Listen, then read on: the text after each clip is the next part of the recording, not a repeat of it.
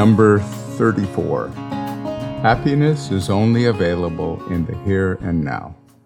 I'll begin with a quote from Rabindranath Tagore, the Indian poet of the early 20th century. I found this in a book by Alexander Lowen, MD, called Joy. And Tagore says, "Compulsion is not the final appeal to man, but joy is. And joy is everywhere.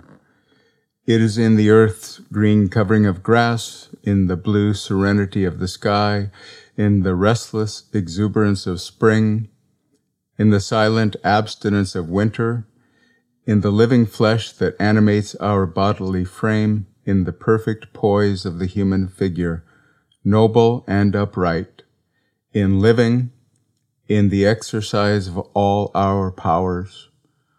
Only he has attained the final truth, who knows that the whole world is a creation of joy." Studies show that people are thinking about something other than what they're doing and where they are nearly half the time. This mind wandering is composed of regret, imagining what we could have done in the past to make things come out better in our now, or speculating about how to behave in some future experience so that our now of tomorrow will be happier than our now of today. These studies also show that these imaginings of past and future always result in less happiness in our present moment circumstances. The quote from Tagore speaks about all these places where joy is, the sky and the grass and the restless exuberance of spring and the silent abstinence of winter, and in the presence of our own body, noble and upright. Tagore does not mention anywhere in our thinking. It's in our presence to these experiences that joy exists. And truly, we can't ever actually be anywhere but present, in the present moment. No one has ever revisited the past or stepped into the future. We are here always. It sounds absurd to say it, but when we spend more than half of our time thinking about past and future, it does bear noting that thinking is all we're doing. We're not actually accomplishing anything in these experiences. Trying to manage our past and future experiences to find greater happiness in this here and now has never worked, and it can't ever work. Thinking in the past or future is, of course, not the same as being in the past or future. And no matter how well we may figure things out, our speculating mind does nothing ever to change what has happened or what will happen. Worrying about what will happen does nothing but cause us pain and grief before the worried about experience does or does not happen. And we're practicing being in the one place where we are guaranteed not to be able to deal with whatever comes up in our worrisome future.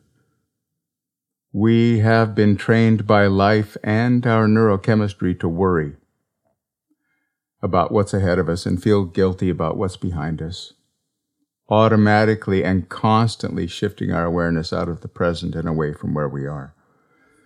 But simply by becoming aware of this habit and then insisting on coming back again and again to where we are, what we are doing, and how it feels to be in this body, the happiness that is the baseline of the universe becomes available to us. Sat Chit Ananda is the way the ancients described it: existence, consciousness, and bliss. The Veda says this bliss is the truth of all that is, that it is the truth of myself. It is the truth of this moment. It is the truth of our experience with each other, you and me. In this moment, right here and right now, happiness is available, always. We only need to step out of our thinking to look for it where it lives. And if we can't find it, it doesn't mean it's not here. It just means we're looking with eyes that have not yet learned to see it.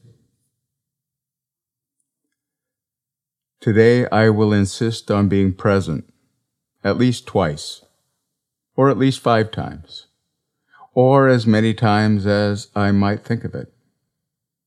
As I am tying my shoes, walking from the car to the house, putting on my jacket, brushing my teeth, pouring my orange juice, doing sit-ups, or asking a friend how she's doing. Thanks for listening. Have a joyful day.